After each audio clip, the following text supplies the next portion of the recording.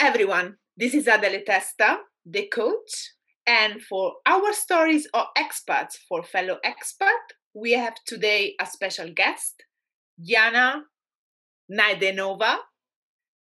Today we're going to speak about COVID, motherhood, delivery by zone, and the adventure of a Bulgarian young woman that made home in London and create a family here.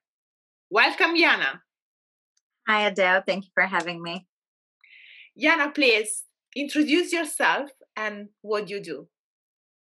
Hi, I'm Bulgarian. I moved to UK in 2014. I came to study my master's here. Originally, I'm from Burgas, a very beautiful town by the beach. To be honest, I do miss the beach quite a lot. And I work in procurement. I've been in procurement since I graduated, which is coming to 6 years now. I love my job, and I recently became a mom. So now my career is at home while I'm still on maternity. She is 9 months now. What's her name? Her name is Victoria. How did you pick up this name? Well, it was a very challenging process, to be honest. It took us good 6 months since we found out to pick a name. But what we wanted to do is having something more international, something that would make sense in both Bulgaria and England. So Victoria is also a common name in Bulgaria. We wanted something that will still have her Bulgarian origin, but also would make sense in UK because this is where we are planning to grow our family and planning to raise her. So we didn't want to go too Bulgarian or too English. And we found very good middle ground in between. And also the meaning of the name, of course. And we all know the impressive history of Queen Victoria. So it's a very meaningful name. We love it.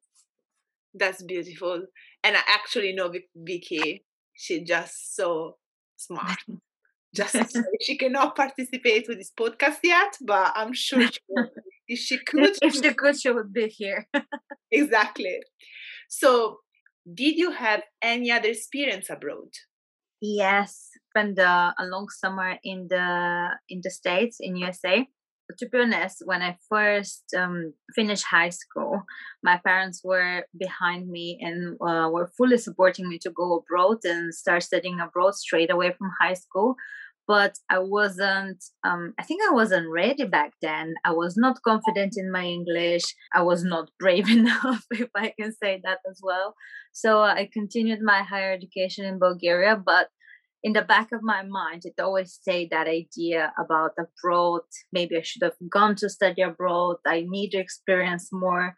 And I always knew that my education will more or less move at some point in a different country because I wanted to get out of my comfort zone and still not risk too much. I decided to go for a work and travel program in US. Which is a great opportunity because basically what it is you go there for 4 months to work. And then at the end of the program, you have 1 month where you can explore and you can travel and you can actually see the country outside of where you've been working all summer. So that was great because I could see what an actual life is in a different country, not just for holiday, because we all know holidays are wonderful, but that's not how you actually, what life is all about, unfortunately. And yeah, I really liked it. I saw that there's nothing scary about it, that people don't throw rocks at you because you're a foreigner. People are really nice. I saw that the language barrier, while difficult, can quickly be overcome. But also, what I found out about myself is that I don't want such a big distance between me and my family, and US is just way too far. That's why Australia was excluded straight away. I was not really happy with the big time difference, and it was so frustrating when I want to speak to my mom, for example, because when I'm going to bed, she's just waking up, and the other way around. And I knew that I will move abroad, but it will be a European country, and I came to England to study my master's. And that was a very easy decision. because I already had some experience. I saw what it is about. I was more confident that I can do it, and I moved straight away. I I don't know if I've told you that, but I haven't even been on a holiday in UK before I moved in. I've never even stepped foot in England, and I just applied for my master's. I got accepted. I put all my paperwork, packed my suitcase, and moved Wow. No, I didn't know that. in. Yeah. What did you learn about yourself while you were living in USA? Because you were pretty young at the time. Yeah, I was what, 22. It was challenging summer, but I learned that maybe I'm a lot more resilient than I thought I am. I thought I'm more spoiled and dependent on my parents than I actually am, and I saw that I can do more. I need to give myself more credit that I'm actually am receiving from myself. You get homesick, it's normal. But I think that's something that happens in the beginning more than the more time you spend. I don't know how it's with you, but this is what I've discovered. But then I think the more time you spend in a different country, once the homesickness kicks, it kicks big time. Like you don't get that often. But once you get it, it's really strong feeling. You have been living here in UK for now 6 or 7 years. Have you ever felt homesick here in London? Yes, definitely. I think in the beginning when I first came, it was quite scary as well, because first you realize that people don't speak like Harry Potter. Okay. That's not the English that you thought. People were talking about some hoovers, where a vacuum cleaner, and other words that are not what you've learned in school, and it's almost like you have some confidence in your language, and then you come in and you're like, what are these people talking about? And yeah, in the beginning you don't have many people that you know. I think I only had one person that I've met, and I only met her back home because I knew that she's coming to study in England, so we kind of like arranged that meeting. And it's quite scary, and quite often you get homesick purely because you don't know nothing. Everything is completely new to you. People, place you live, place you study, language, even the geography.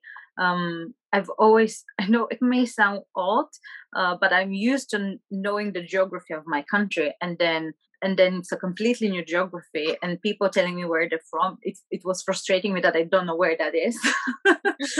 It's that I want to be aware of the map, where I am, where you're from. I want to know what's going on. So it took me a while to get used to it, but I think I'm feeling much confident and much better now, and that's why maybe I don't feel that homesick anymore, because I feel like I have managed to integrate myself a little bit more into the environment, if that makes sense. Yeah, it does. It's interesting the point about geography, because happened the same to me. Mm. When people were giving me random name of towns, for me was the evidence and somehow the confirmation that I was a foreigner, because I knew just the big ones. So Birmingham, Oxford, Yeah. Cambridge, or perhaps some towns that I saw in movie. But I didn't have like the awareness of how England looked like, and Yeah. sometimes London could be of a bubble. In my experience, I felt homesick in particular when there were big celebration in my country, Mm. in particular bank holiday.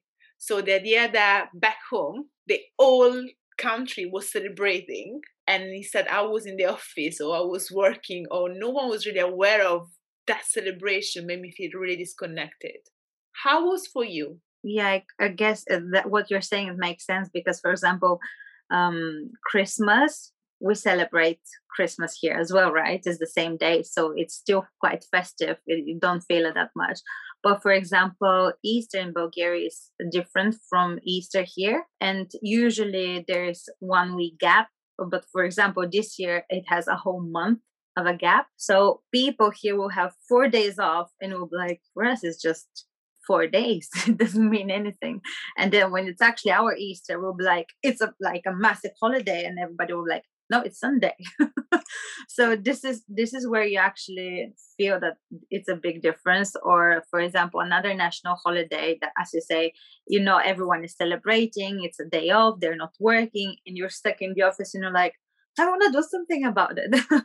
So what we've started doing in the past couple of years is that we try to celebrate, even if it's not on the day, on the weekend, with like fellow Bulgarians, and we usually go to this restaurant that serves very nice Bulgarian food, and we just get together, and it's kind of like a nice gathering, because we know we're in our own way, we're still kind of celebrating that holiday, even if we're like so far away from all the actual festivities. And your situation is pretty unique because your husband is Bulgarian too. Yeah. So you share this. I don't have the same luck. My partner is English, so we are somehow a double celebration, but not sharing the same. If you had any moment that you felt that London is your home? Oh yeah, like all the time.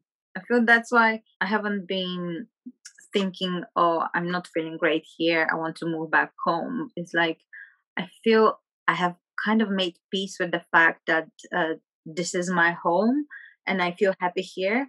And London is particularly unique because it's one of those places that can't stop complaining about how busy it is, how dirty it is, how expensive it is. And yet you know that you're not going to leave it ever because it's like it has this force that is like just bringing you, and you know that you absolutely love it and you can't imagine going elsewhere. And even with my husband, we live slightly outside the city center, and we've discussed what about if we move even further outside London, like just outside London, not like in the suburbs, but just outside. And we're like, no, we know probably houses will be much cheaper, but we have to stay here. It's London. I mean, so many people from around the world are coming here, and it's a blessing to live here. And also it's just unique about how the people are thinking, their mindset, and how much empathy you can see, and how inclusive they are. It's just great. It's a great feeling. And London is unique so much that I think many of us can agree with you. And it's also the scenario for you and the place where you became mom. Oh yeah. During the pandemic, the very first one, when the world stopped back in 2020. How was that experience for you? It was a blessing, and also it was quite scary, because I said it was right at the beginning. Basically, I got pregnant in October, and then the pandemic actually hit big time in March. At that point, I was six months pregnant. Yeah, we didn't have a COVID baby. The baby was already coming before COVID-19 hit. You know what? I tried to see it as more of a positive thing, because I was sick so much, and it was so difficult to be trying to balance it, the pregnancy with my work. Somehow I managed. I feel like if I've managed that now, I can manage everything. But back then it was quite difficult. And when we were told initially that we'll be working from home, I was like, oh, thank God. I can, if I'm not okay, no one will have to deal with my moods or my sickness, or I won't be forced to travel for 1 hour to go to the office, so that's fine. But then the more we got into the lockdown and the pandemic, and the more the toilet paper started disappearing with the pasta and the sauce, I was like, oh, what is actually happening? From both of us going to ultrasound appointments, then it got into, no, he's not allowed inside with you. Then it got into, no, he's not allowed in the hospital at all. Then it was, no, you're just coming by yourself. So even when I was 9 months, I was just driving my car and going by myself to appointments, which was which was quite scary. And also we were really looking forward to all the group sessions and all the activities with fellow expecting parents, and learning all these things that you need to know about, like breathing exercise and all you've seen on the movies. Because I mean, we watch so many movies. You have built up expectations. You want to be in a circle with other parents, other couples, to see how you're breathing, have little baby dolls. So none of that happened. We were all of that we just had to do on YouTube. And then the other scary thing was, what about the actual birth? At that point, some NHS trust started announcing that your partner will not be allowed in the delivery room with you. So we didn't know until the final end what might happen, because as you remember, everything was changing on a daily basis. And in the end, we were really lucky because they allowed him to be with me, even though it was only for a short period of time. So they only let him once the action is about to happen, he can come in.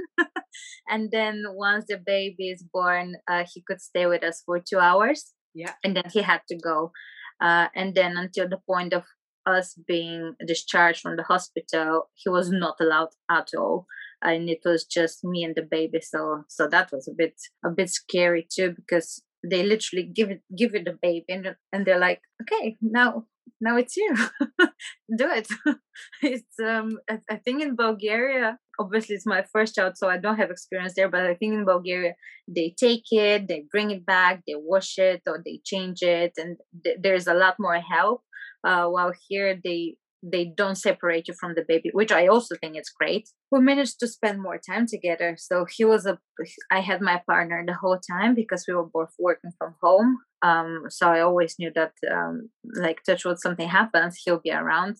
But equally, none of my family could see me being pregnant. So he was the only one to see me in my fattest period ever. Your fat spirit ever. You were pregnant. I think that's the only moment as a woman that we can allow to be fat without being touched. Yeah. So yeah, it's sad because my mom couldn't see me being like so heavily pregnant. Well, the last time I saw them before they met me with the baby was when I was 3 months, and that was barely visible. So they couldn't even see me being pregnant, which I guess is quite upsetting. But hopefully next pregnancy, they won't miss out. You just shared many things, and few things that come up for me are how hard must be for you driving 9 months pregnant during a pandemic by your own to the hospital for appointment, and how was the delivery just being just you, the doctors, very briefly your husband, and then just you and the baby? It's a very, very scary time. It's a very scary time period. Like, forget about pandemic, just bringing a human being into the new world, into the world is scary enough. And then throw in the pandemic as well, it's even scarier. So what I've tried to do is I tried to take control of my emotions. And I was thinking, if there is a time to show emotional intelligence, it's now. And I really need to focus and don't give in too much into stress, because I really need to be me. I really need to be focused and good so I can go through that. And so what I was trying to do the whole time is try to think positive. Let's find the positive side of everything. So, for example, you mentioned driving. We literally bought a car in February.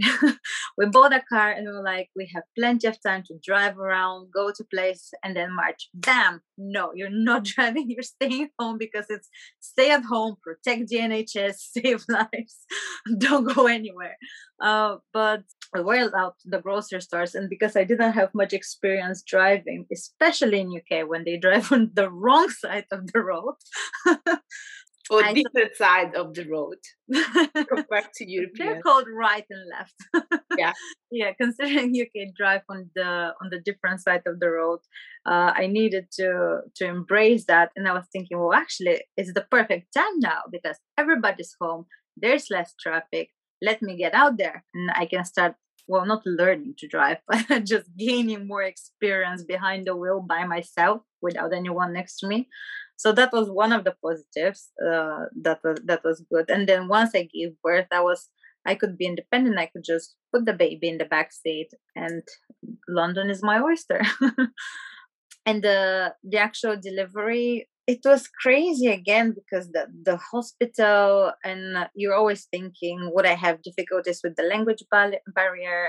Obviously I feel more comfortable and confident with the language now, but still you don't know what's going to happen at that specific moment.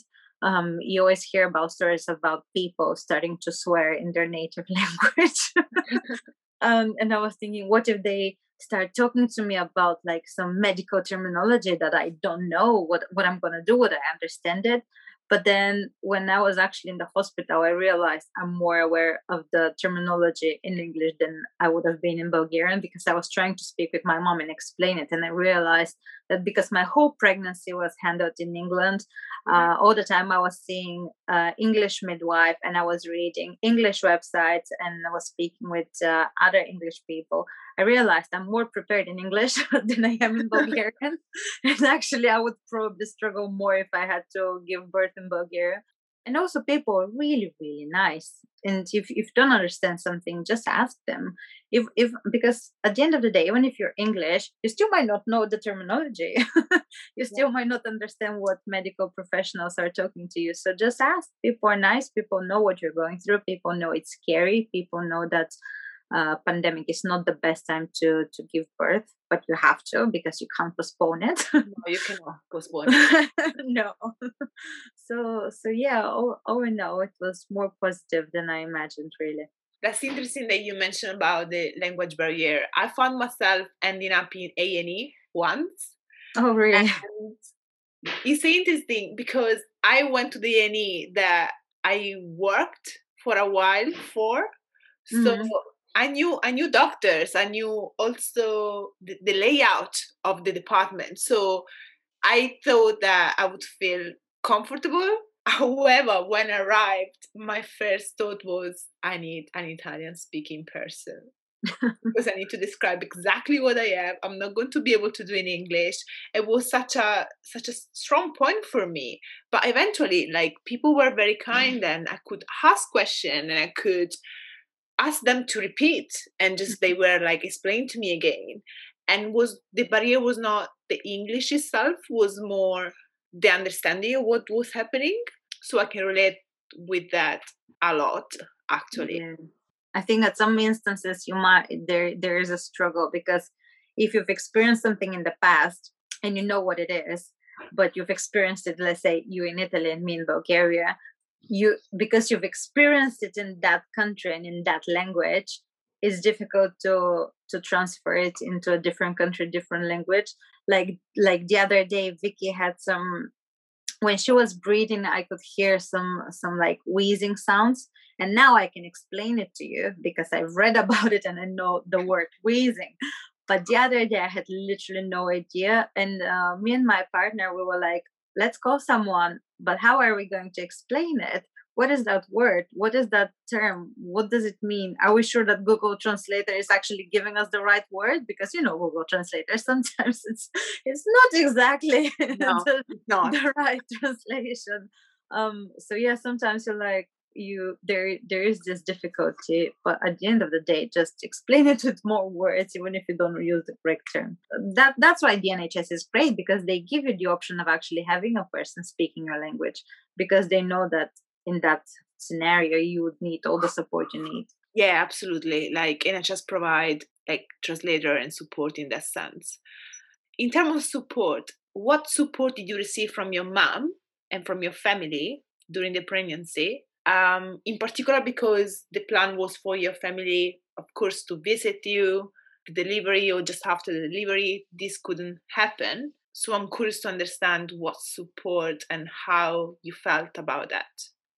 Yeah, well, that was something that did not go as planned as well, because we were planning to fly my mom somewhere around the end of my pregnancy, say about 2 weeks before the due date, for example, so she can be here and ready for when I actually give birth. She can be here from day one. But because it was it was still there. So there were so many cases on a daily basis. At that point, England was UK was slightly better, but then Bulgaria was hitting it hard, and Bulgaria was having some sort of like a wave with many cases.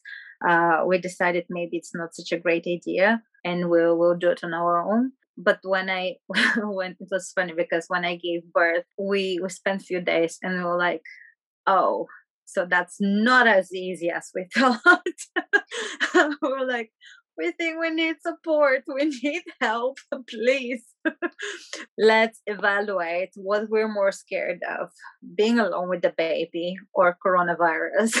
We decided we're more scared of a newborn than we were from coronavirus. Like, okay, mom, you put your like spacesuit, all the masks and hats and gloves, and just get on that plane and come. And then within 2 days she came. So she was here probably about 10 days after I gave birth. So she was here and she helped immensely. Until she came, we only ate once during the day. We either had lunch or had dinner. There was no opportunity to have both lunch and dinner. That was a luxurious life. So that's another that's another advantage of still being in Europe, because if I was living in the States or in Australia, her travel will be 1-2 days, let alone to give her this notice. So that's good that you only have 3-hour flight and it's easy to book. You don't need visa. I mean, back then we didn't need anything like that. We don't do baby showers in Bulgaria because it's considered bad luck. Basically, you're giving gifts to someone that hasn't been born yet. So we wait until the baby is born. Then we wait 40 days. So it's not like a newborn. And once these 40 days are done, you invite people. There's a big celebration, and there's a lot of traditions involved with that. You only invite women, and they give gifts, and they celebrate the baby, and they wish like specific wishes to the baby, and it's a very nice tradition, and I was really looking forward to it, but again, because of pandemic, we couldn't do it. So I think we did it when she was 3 months old. Yeah.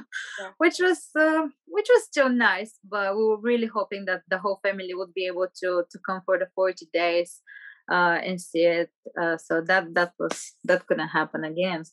We had a similar tradition in Italy. We don't celebrate before the baby is born. It's a form of somehow bad luck. Yeah, exactly. We do after.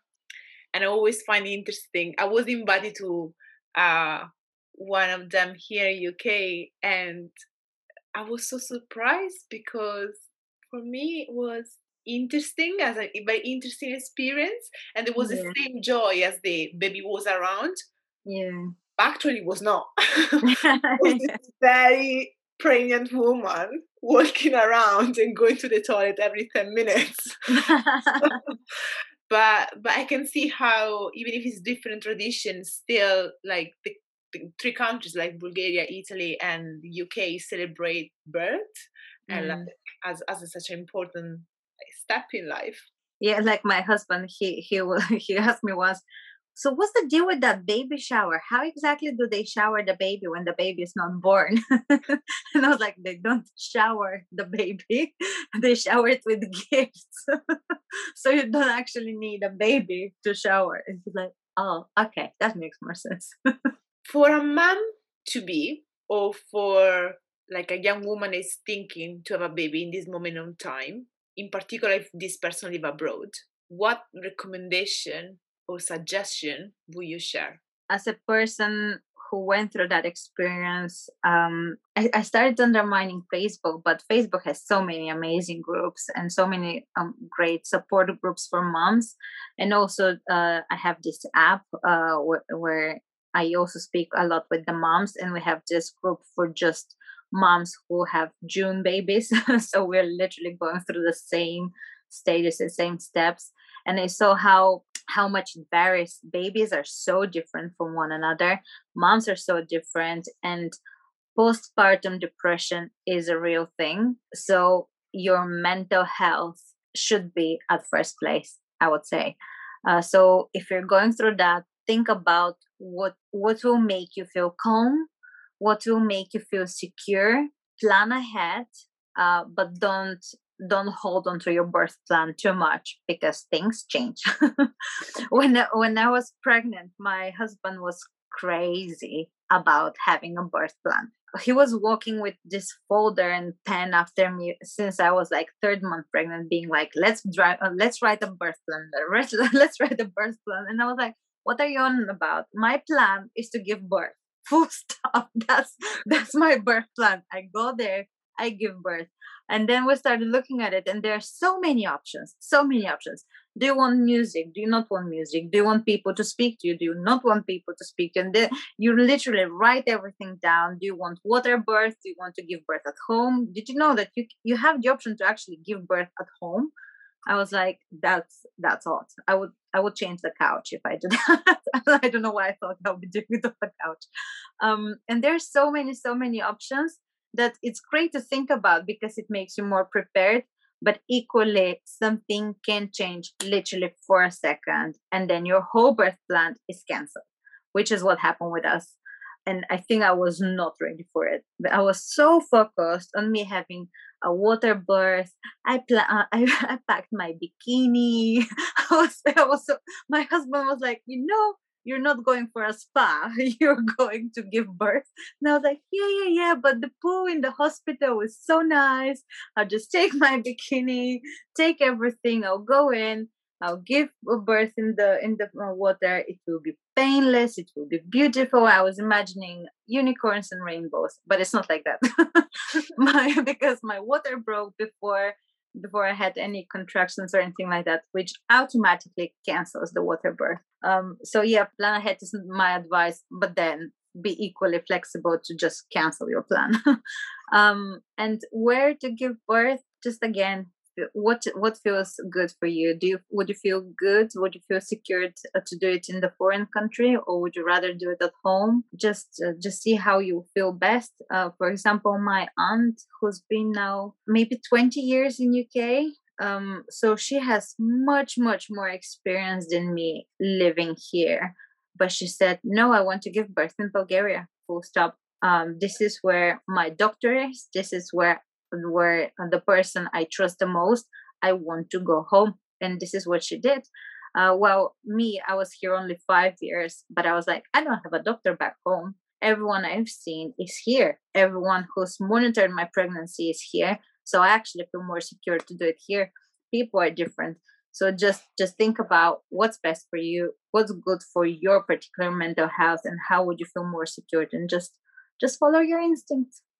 I do love it. Follow your instinct. Yeah.